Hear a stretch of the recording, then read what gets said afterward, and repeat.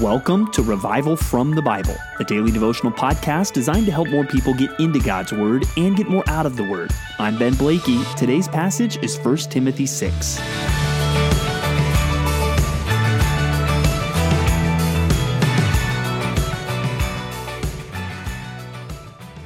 I spent a lot of time in Bible class growing up. I went to a very small Christian school in San Antonio, Texas, from second grade all the way through 12th grade. And each year, a core class that we would take at that Christian school was Bible class. So that's a lot of years of Bible. But there are a few specific vivid memories that I have of those classes. Obviously, there was a lot that was discussed, and I can't go through point by point everything I learned over 10 years of Bible class, but there were a few moments that stood out that now all these years later, I still remember. And one of them came from a discussion of 1 Timothy 6, because our teacher was basically reading the text and showing us from 1 Timothy 6:9, those who desire to be rich fall into temptation, into a snare, into many senseless and harmful desires that plunge people into ruin and destruction. For the love of money is a root of all kinds of evil. It is through this craving that some have wandered away from the faith and pierced themselves with many pangs.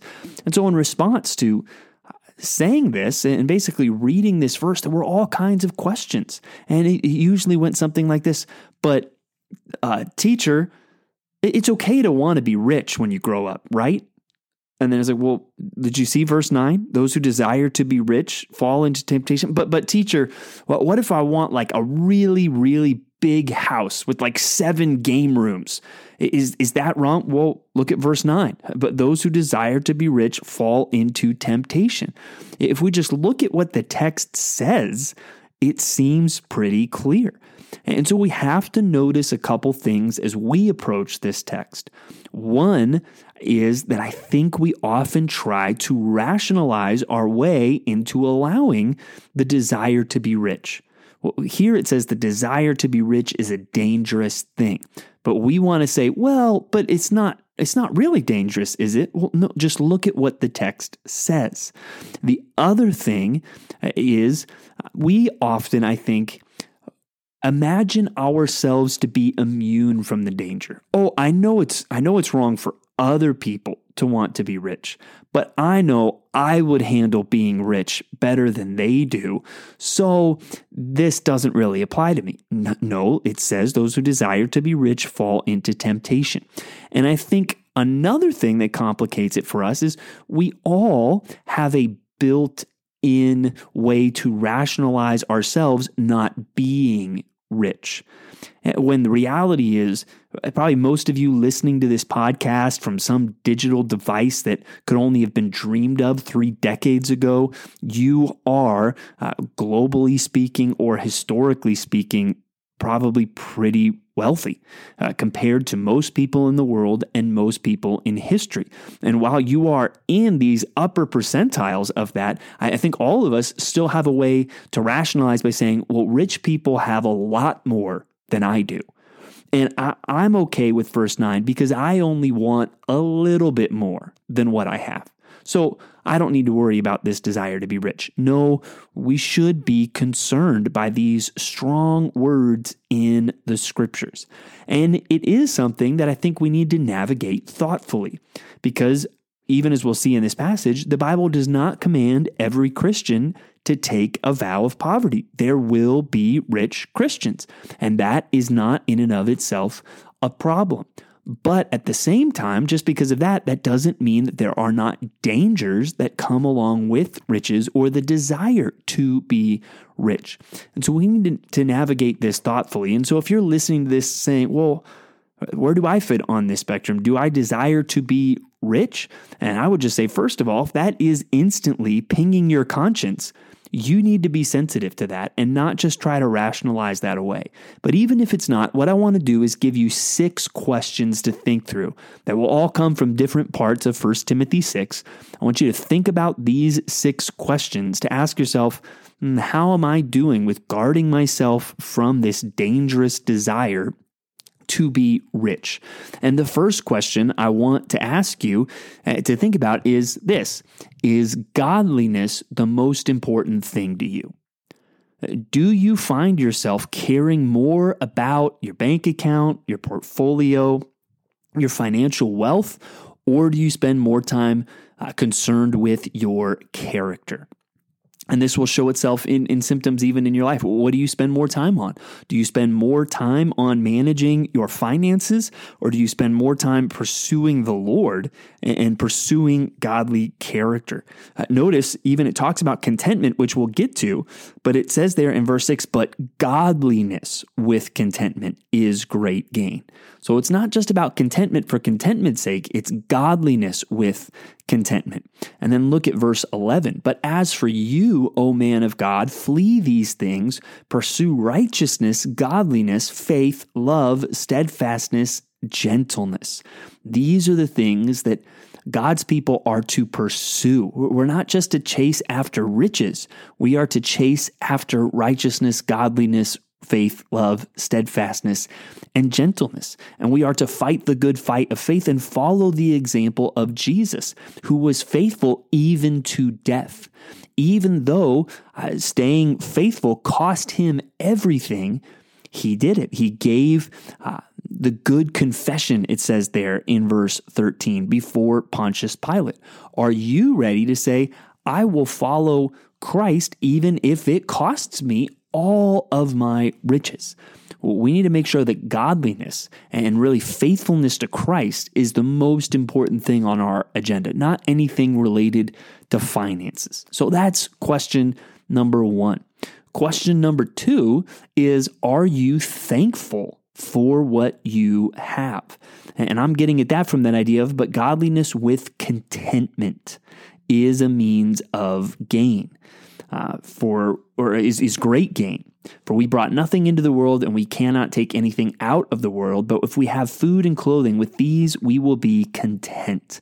Is there a contentment that springs from gratitude and yields gratitude in your life? Do you find yourself being thankful for the things that God has blessed you with, even starting with food and clothing, the things we view as the basics? Are you thankful for those things? That's question number 2. And kind of going along with that, question number 3, are you enjoying what you have? Not just maybe begrudgingly thanking God. Are you enjoying what you have? God gives instruction to rich people in this passage. It says, as for the rich in this present age, charge them not to be haughty, nor to set their hopes on the uncertainty of riches, but on God who provides us with everything to enjoy. We should be enjoying what God has given us. And I think that's pretty much inseparable from Thanksgiving, even going back to chapter 4, where he warns about false teachers who forbid marriage and require abstinence from foods that God created to be received with thanksgiving by those who believe and know the truth. We should be thankful people. We should really be enjoying the things that God has given us to his glory, enjoying them as gifts from God. And so here with questions 2 and 3, am I thankful for what I have, and am I enjoying what I have? I think we also need to realize these aren't things we normally gravitate towards. We gravitate towards taking what we have for granted and expecting or wanting more. And I think we need to be very intentional even as we go through our day, the daily simple things that God provides. We need to be intentional to say, thank you, God, and to enjoy whatever that is as a gift from God. Question number 4, are you working hard? That is God's means. As we've already seen from 2 Thessalonians, we are to work and earn our own living. And wherever we are to work hard. You see that in the first couple verses, he speaks to slaves and he tells them to honor their masters. And basically, he tells believing slaves who have believing masters that instead of slacking off on the excuse that, well, they're a Christian, you should serve all the better, since those who benefit by their good servants are believers and beloved. He tells these slaves to do a good job, to honor their masters, and even to serve all the better those who are Christians, because then believers are benefiting from their service. We also see the value of hard work here in this chapter, and that's something we shouldn't lose an appetite for. That is actually part of God's good design. So if we're desiring, I don't really want to work, but I want to be rich, that's not the way God ordered it, and that's not a healthy desire for us. Question number 5, am I generous with what I have?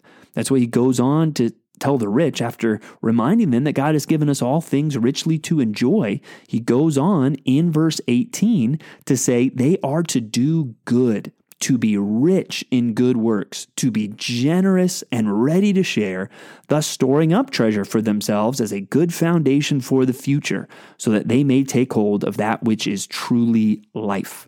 So there he tells the rich to be generous. Are you generous with what you have? And that's where I would say, if you consistently find yourself saying, well, I can't afford to give, remind yourself that you are most likely really one of the rich in the present age. And so if you can't find it in you to afford to give, I don't think you're thinking rightly about finances and where they come from. We should be generous people. And if there's some desire to be rich, but there's not consistent generosity in your life, you are straying from the biblical pattern.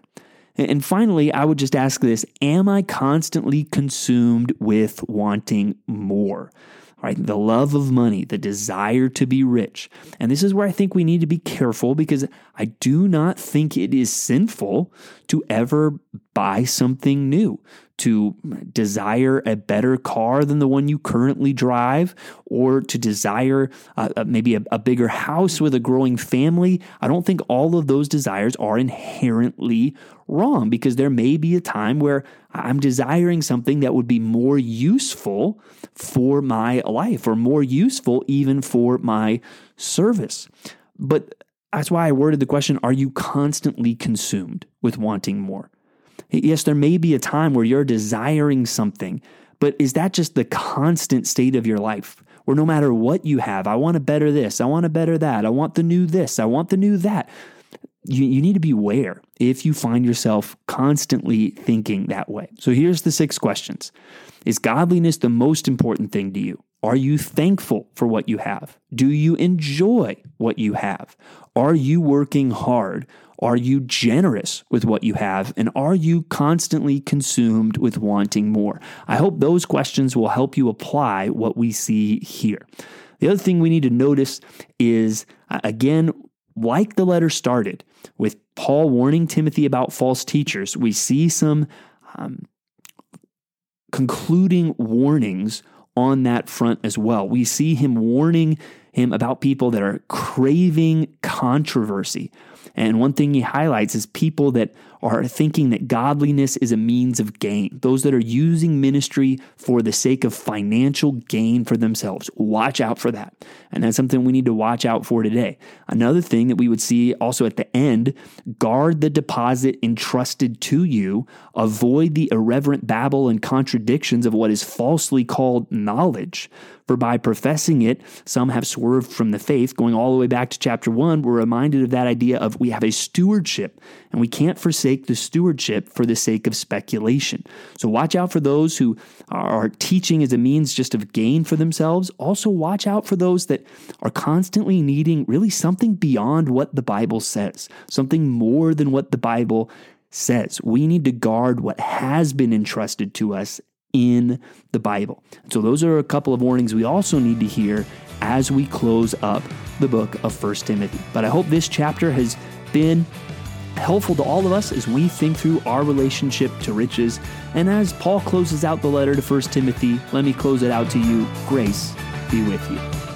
Thanks for digging into God's Word with me today on Revival from the Bible. For more resources, check out revivalfromthebible.com. To learn more about Compass Bible Church Treasure Valley, go to compassbible.tv. The grace of our Lord Jesus Christ be with you.